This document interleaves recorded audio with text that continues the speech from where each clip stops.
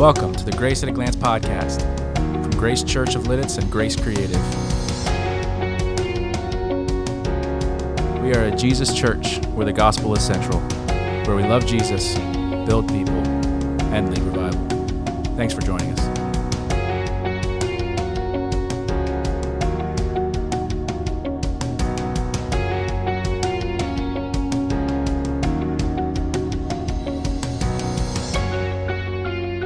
Well, hey, good morning, everybody. Thanks for being here this morning as we dedicate children and worship the Lord. If you have a Bible or Bible app, open up to Psalm chapter 76. And for those of you who are joining us online, we're glad that you're with us wherever you are. I hope it's warm and wonderful where you are. I'm excited to conclude our series on Psalms. But before I do that, if you are a child in this room and you want to go to our Grace Kids Ministry, now's the time. We do family worship Sundays here, but you're welcome to go out this side of the room or that side of the room with Mr. Mitch. And you guys can head down to our Grace Kids area where you'll continue learning all kinds of fun things about Jesus. Now, I want to ask you a very important question this morning.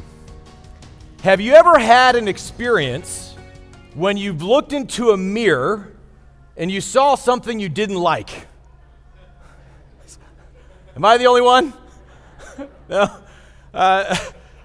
You're looking at the mirror, maybe you just got out of a meeting, you go use the bathroom, and all of a sudden you're looking in the mirror like, oh, I got this thing right here in my right tooth, right? Or maybe all of a sudden you wake up one morning, there's a little more gray hair there than there was before, or maybe you're just fatter than you were before. You're just not quite sure you like what you're looking at. Mirrors are incredibly helpful at helping us identify things about ourselves that we don't like. That's about the only good purpose that a mirror serves, I think. Well, there was a famous social scientist, and in 1902, his name was Charles Holton Cooley. In 1902, he published a work called Human Nature and Social Order, and he posited a theory called the looking glass self. And in that theory, what he stated is that the people in your life, when you're around them, you begin to see things about yourself reflected back to you based on how they treat you. And all of a sudden, what you perceive other people perceive about you starts to become a part of your deep identity. Let me give you a quick example of how this works. It could be that you think that you're a rather funny person. And I'm glad that you feel that way about yourself. How you arrived at that conclusion could have been that you've spent time with people, and when you tell a joke, they seem to sincerely laugh at you. And so you go, oh, I must be a pretty funny person, so I'm kind of funny. But to get even more specifically, it could be that you believe you're a really funny person, but only when you tell dad jokes, and only when it's to people who are 10 years old and under, right? And then what you realize is adults tend to think that your jokes are rather groaners. They're just like, whoa. But you've developed an identity that says kids like me because they laugh at my jokes, where adults, maybe not so much, or maybe they like you, but they don't find you nearly as humorous as you believe yourself to be. And so people's reactions to you based on living life with them or being in their presence informs part of how you believe yourself, part of how you think about the true part of your identity. And the same thing is true when we spend time in the presence of God. The more time you spend in the presence of God, the more you begin to understand, you begin to perceive exactly how it is that God sees you. And when you see yourself the way God sees you, it creates a deep part of your identity. And as we look at Psalm 86 this morning, what you need to realize is we open God's Word and you read this, you are reading a prayer of David. You see, Psalms have two different kinds of contexts. There's Psalms that are prayers. There's songs that David sung privately to God. Then there are songs or psalms that are meant for corporate worship, things that everybody should sing together. This psalm is one of the 5 psalms labeled a prayer, and it's only one of 2 psalms attributed that are a prayer of David. So this is a prayer of David, and this is like opening up David's prayer journal, and you're getting some really deep insight into how he views himself in the presence of God, right? Now, before we get into the actual psalm itself, I want to share with you information that you might not know about David. There's a lot of stuff that you may or may not know about David, but one thing that is often overlooked about King David is that he was incredibly rich. I mean, super, super wealthy. When you look at the end of his life, right before he dies, he shares with his son and advisors how much money he has set aside personally for constructing the temple of the Lord. One of David's greatest desires was to build this massive, beautiful temple to God, but the Lord told him he wasn't allowed to because he was a man who had blood on his hands, and that the privilege of building the temple would go to Solomon. But what David did instead is he saved as much money as he could so that when the temple could be built, he gave it over to his son. And it's in 1 Chronicles 22:14, you read that David had saved, I'm going to get the numbers wrong if I don't get it right. Hang on. 100,000 talents of gold and 1,000,000 talents of silver. Now, you don't know what a talent is, so I'll help you out. 1 talent in Hebrew antiquity was 63.5 pounds, right? So if he had 100,000 pounds of gold, he had 6.35, or 100,000 talents of gold, he had 63.5 million pounds of gold. And he had 63.5 million pounds of silver. And if you are into gold and silver, and that's something you buy and save and you do stocks with, and you're adjusting for modern day numbers, that is about $165 to $200 billion. David was rich. He was Elon Musk rich. If he lived today, he would have a spaceship that he would build to fly to the moon, like all the other crazy billionaires. The guy was extremely wealthy. And here's what's true about wealthy and powerful people. It's really hard to be surrounded by people when you're that wealthy and that powerful who will actually be very good feedback loops for you and give you an accurate perception of yourself. Speaking of Elon Musk, I was reading an interview from him maybe a couple weeks ago, and somebody asked him what was one of the most important things that he needed in order to run his business successfully. And the thing he said that was the hardest thing to find and institute was really good feedback loops. People who would actually be honest with you. Because when you're that wealthy and that powerful, everybody tells you what you want to hear. That's what Elon Musk said. I need good feedback loops of people who would genuinely be honest with me. Now, that is interesting that he would say that, but it's also like a theme that we see played out all throughout media and television and everything else, right? You get a really rich, snooty person, and at the end of the episode or the movie, when they get their comeuppance, what do they usually say? Do you even know who I am? I'm so powerful and I'm so important. Well, how do they come to believe that about themselves? Because the people in their lives would reflect back to them these perceptions. So they begin to develop this identity that says, I'm a very wealthy, a very powerful, a very significant and important person. I can make all things happen according to my will because of my wealth and my power. I think it's funny, if you fast forward about 1,000 years to when Jesus was around teaching his disciples, what he says about wealthy and powerful people. That's Mark 10:45. He says, it's easier for a camel to go through the eye of a needle than for a rich person to enter the kingdom of God. Now, why would Jesus say that? Because when you're wealthy and powerful, all of your hope, all of your dreams, all of your identity, and the people surrounding you are enforcing that identity becomes wrapped up in your power and wealth. There are very few people in very wealthy people's and powerful people's lives that can be very direct and honest with them and help them understand truly how they are. Now, David, I'm certain, knew how rich and powerful he was. I know that is true because when you look at David's life, he acted like a rich and powerful person. And on many occasions, he did things based out of his own wealth and out of his own power and out of his own sense of I can do whatever I want that caused some major problems for himself and his family and the nation of Israel. So David knew exactly how wealthy and powerful and important he was, and he was probably surrounded by a number of sycophants, just like anybody who is wealthy and powerful would be. But yet there's something different about David as well.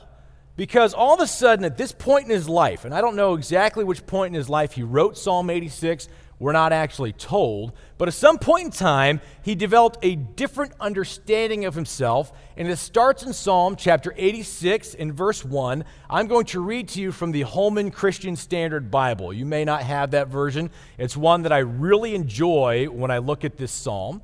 And just so you know, we are having trouble today with this screen. So If you really want to see the verse, it's behind you on the back screen, but you'd have to crane your neck to see it. So we do have them, but they're behind you. So hopefully you got eyes in the back of your head. Otherwise, open your Bible up to Psalm 86:1. And here's how it begins. Listen, Lord, and answer me, for I am poor and needy.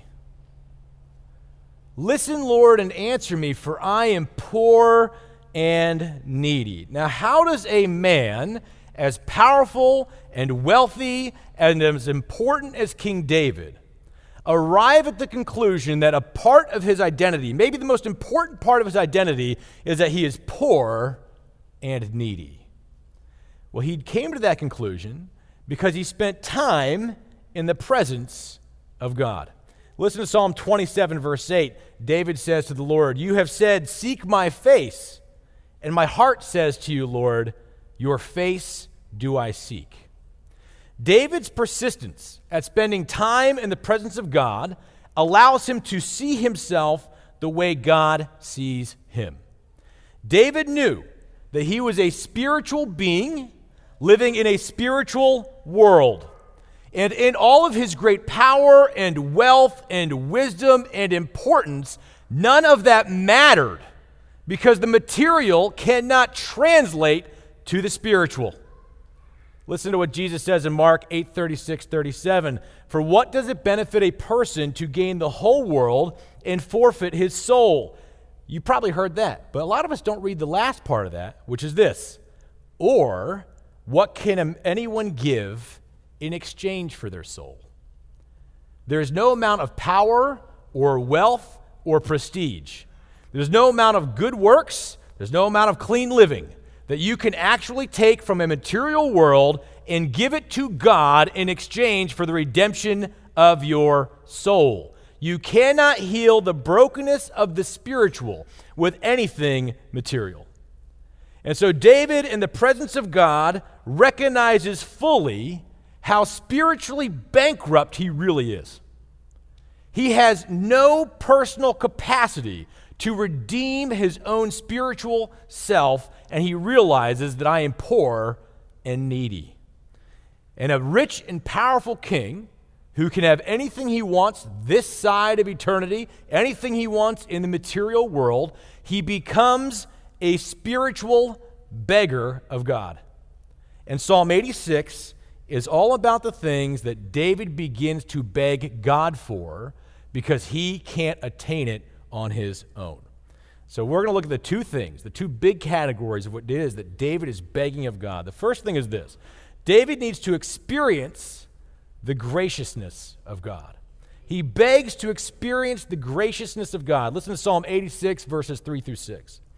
He says, "Be gracious to me, Lord, for I call to you all day long. Bring joy to your servant's life because I turn to you, Lord. For you, Lord, are kind and ready to forgive. You are rich in faithful love to all who call on you.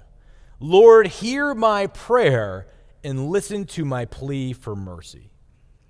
You know, to be gracious, if you're going to be gracious with somebody, it means that you are being generous with someone who is usually in a lower position than you.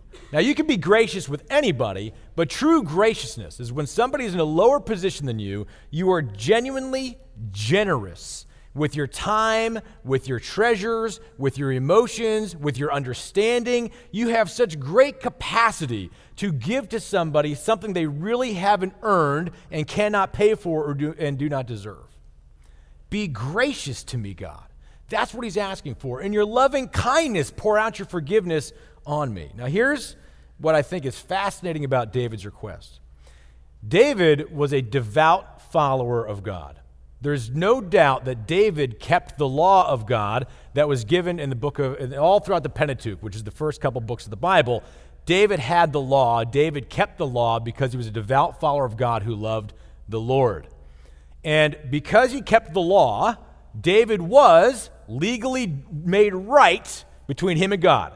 So David already has right standing with God. He's not like a lost person deep in sin who's trying to become a found person and on a spiritual journey. David already has a strong, beautiful, full relationship with God.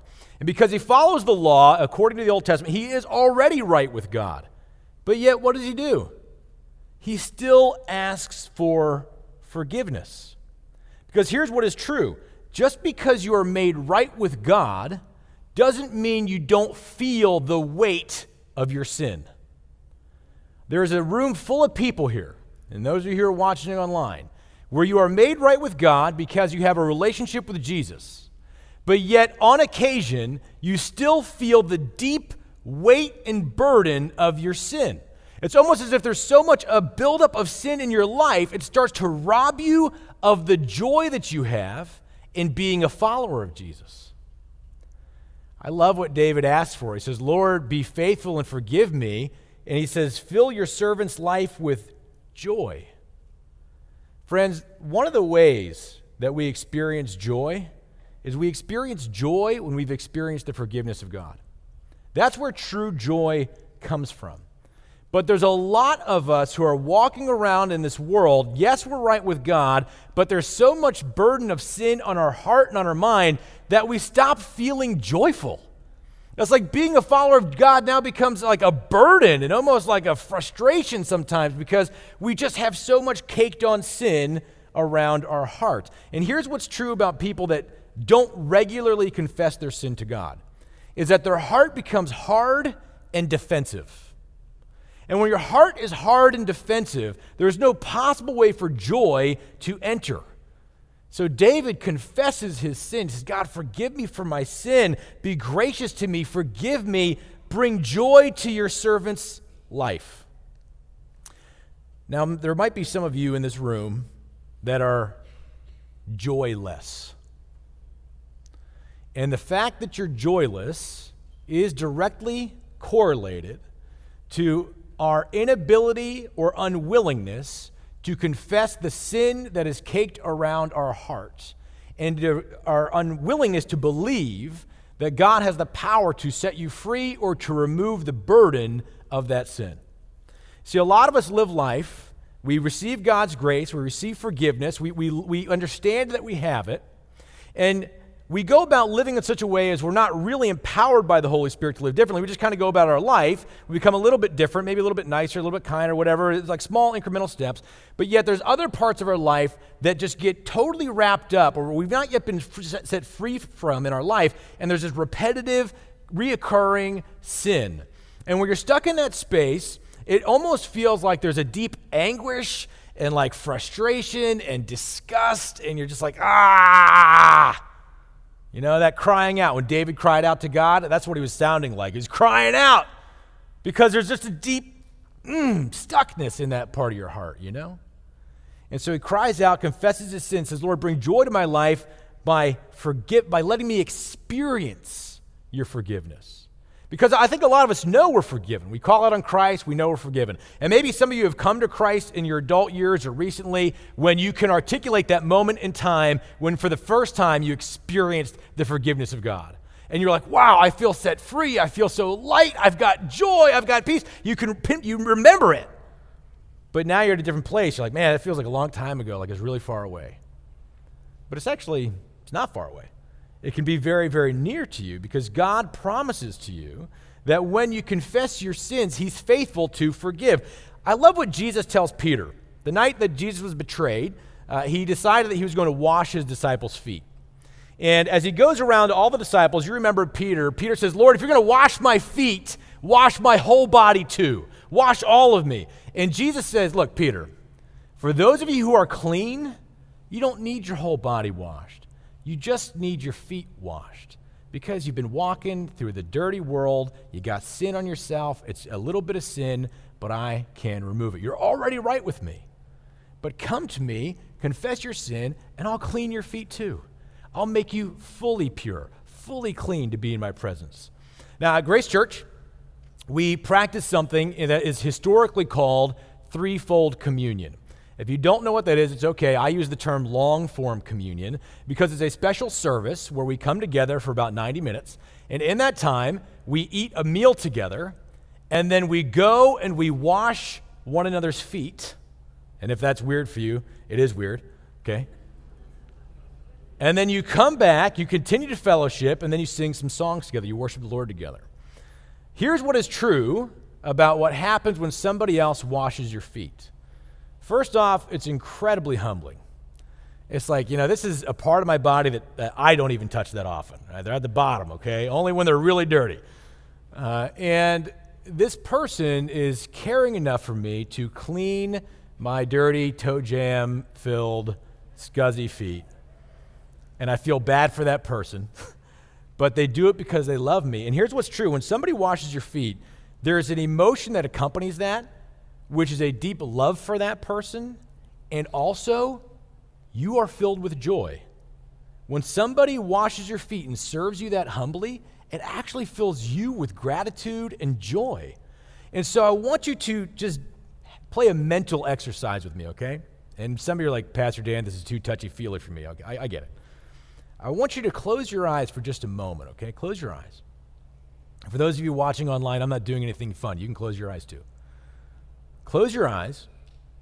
And I actually want you to imagine that you're sitting across from Jesus, and he says, let me wash your feet. Confess your sin to me. I'm faithful to remove it. Let me wash your feet. And as the Lord pours the water of the Holy Spirit over your feet that cleanses you and removes it, and he brings up the towel of his faithfulness and wipes the feet away, cleans them. I want you to look into the eyes of Jesus and just be grateful for his love for you and be filled with the joy that he has the power to remove that from your life.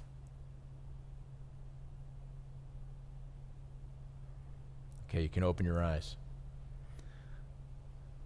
Friends, when we confess our sin, he's faithful to forgive.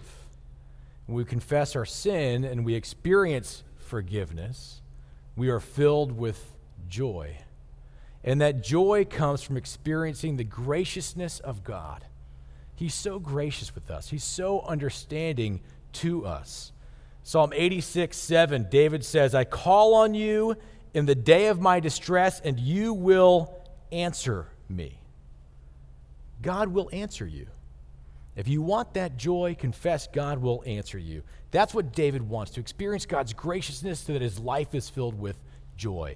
Second thing David begs of God, because he can't get it for himself, is that David begs the Lord to possess godliness. Psalm 86, verses 11 and 12. Teach me your way, Yahweh, and I will live by your truth. I love this next verse. I love this verse so much. Give me an undivided mind to fear your name. David has a deep desire to know the laws of God. We know that because he says, I've studied your precepts day and night, Lord. I know your laws. But more than your laws, he wanted to know the truth about who God is.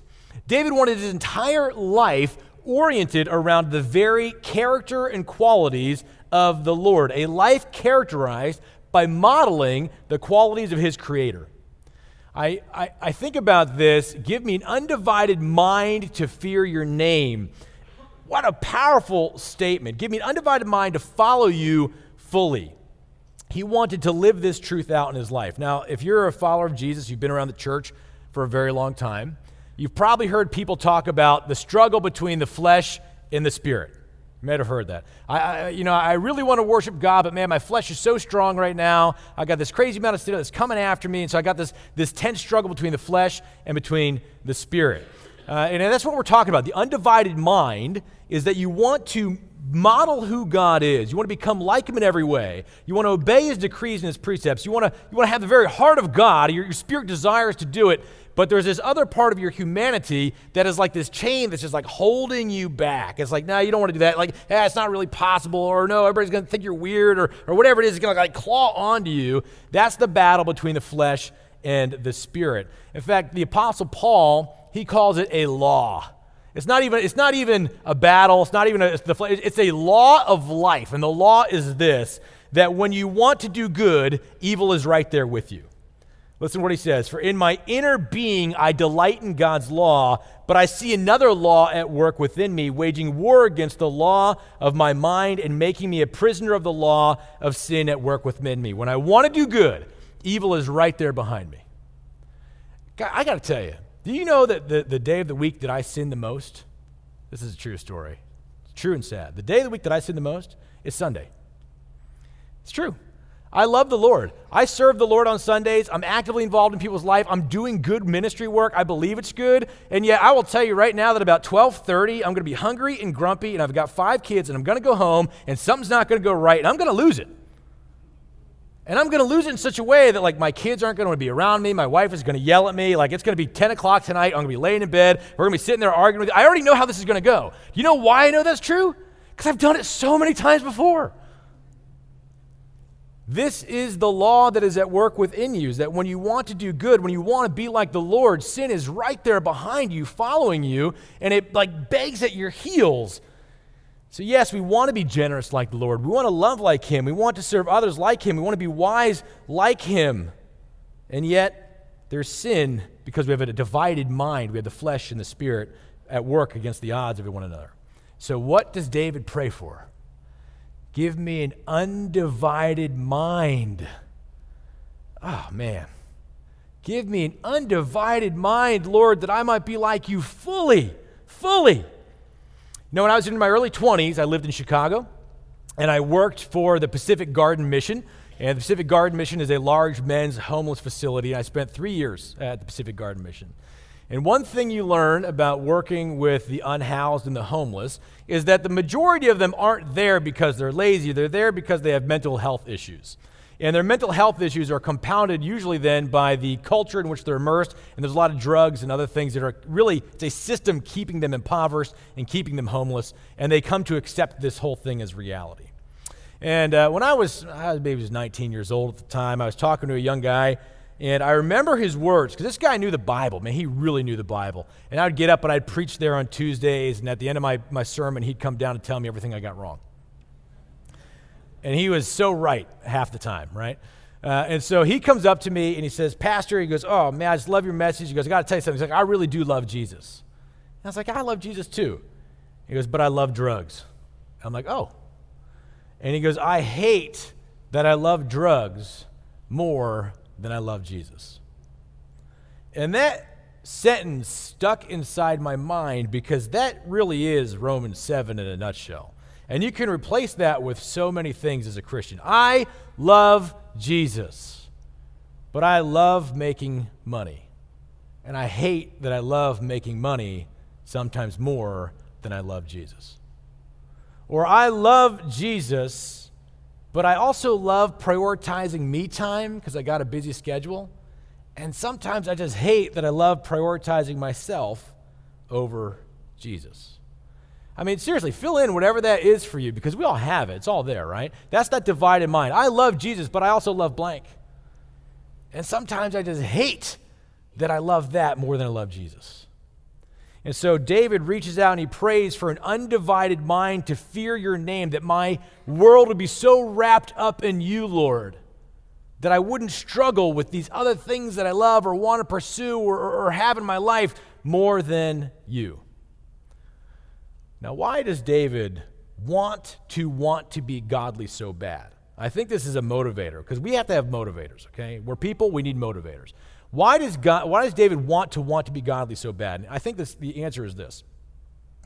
When you know exactly what you have been saved from, when you know exactly how unable you are to save yourself, that is when you desire to want to serve the one who has saved you. Psalm 86:13, David says this, your faithful love is great. You delivered me from the depths of Sheol. David understands that without God's intervening work in his life, his soul is damned to an eternity in hell. And that is a sobering reality that we can't actually come to until we spend enough time in the presence of God to recognize how terrifying it would be to spend an eternity without him. And that's ultimately what hell is. It's eternal separation from the presence of God. See, I think it's funny that a lot of you believe, a lot of Christians, I know I believe this for a long time, is that if I'm not praying or in God's word, I'm not in the presence of God. Well, that's just not true. The fact that you're living in a world where there is access to God, you experience a lot of His prevenient grace in your life, even if you don't go pursuing the presence of God. But total separation and total isolation from the very presence of God, especially if you're intentional about spending time there, I actually can't think of a greater hell than that. And so David understands in the goodness and beauty of who God is and what He does, if I were to be separated from that, Lord, you have saved my life. You have brought me into something that I could not achieve of my own, and I want to be godly like you my entire life. Now, did David do it perfectly? No. Do we do it perfectly? Absolutely not. But this is what is so true about God, and I love this about God. 2 Timothy 2:13, Paul talking to Timothy says this, if we are faithless, because we will be faithless at some point in time, He remains faithful because He cannot deny Himself. Which means every time you confess your sin, every time you call out for God's graciousness, every time you beg to have an undivided mind, do you know what the answer is to every one of those prayers? Yes and amen. Because God can't deny Himself. He wants those very things for you because it's a part of the nature of who He is as a deity. He wants you to be faithful. He wants you to have an undivided mind. He wants you to be full of love and wisdom and compassion and grace. He wants all of that for you. And He promises if you just reach out, He'll give it to you. And it's not going to be permanent most of the time. It'll be in that moment. And you know why He gives it to you momentarily? Because He wants you continually in His presence. So that every time you need it, you walk back into the presence of God and you request and you experience His faithfulness because it's not in His nature to deny you. Now, David makes some pretty serious requests of the Lord. Lord, give me an undivided mind. That's a big request.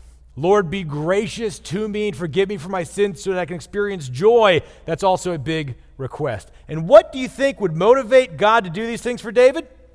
Psalm 86:15. But you, Lord, are compassionate and gracious. You're slow to anger and rich in faithful love and truth. Now, when you have compassion and you have graciousness and you combine those two attributes, you know what you get? Mercifulness. God in His mercy, somebody who is more powerful, more wise, more honorable, more glorified, God in all of His prestige and power, in His mercy, in His compassion and grace for you, will give you the things that you ask for that you can't possess on your own. He loves you. He recognizes your spiritual poverty. He knows it way better than you do. And when you go before Him and say, Lord, I am poor and needy, He is faithful in His mercy to give you all the things you need to not be spiritually bankrupt, but to have a fulfilling and beautifully rich spiritual life. You know, Psalm 130, verses 1 and 2, and this is how we're going to close today. This is Psalm 130, 1 and 2. I believe, just based on some research, while we don't exactly know when Psalm 86 was written, I do believe that Psalm 130 was written post Psalm 186, at some point in time later in David's life. And here's what David says in Psalm 130. And it's a result, I believe, of having his prayers answered in Psalm 86. Psalm 130, 1 through 2. If you, Lord, kept a record of sins, who could stand? But with you there's forgiveness so that we can serve you, or so that with reverence we can serve you.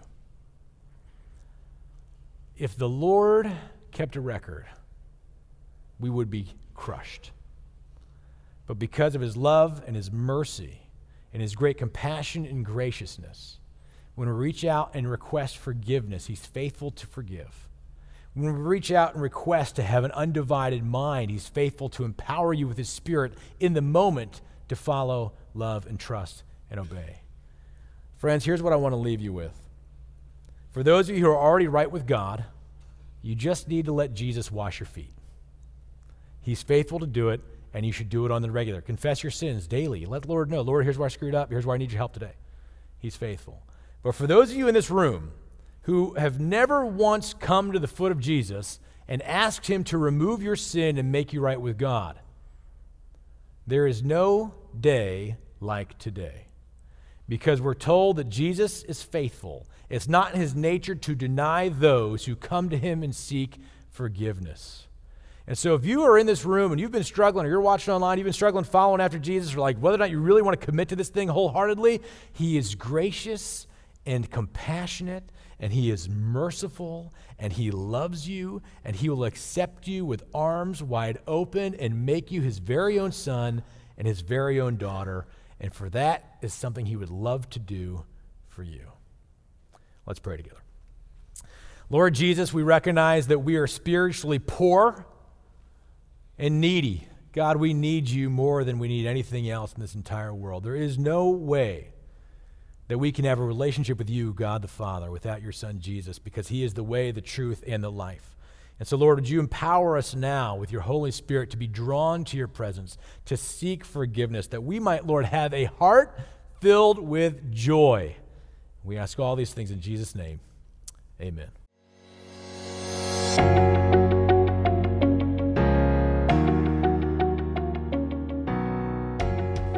Hosting for this podcast has been brought to you by Anchor from Spotify. Our intro and outro song is Creative Mind by Ben Sound. From all of us here at Grace Church, thanks for listening. We'll see you next week.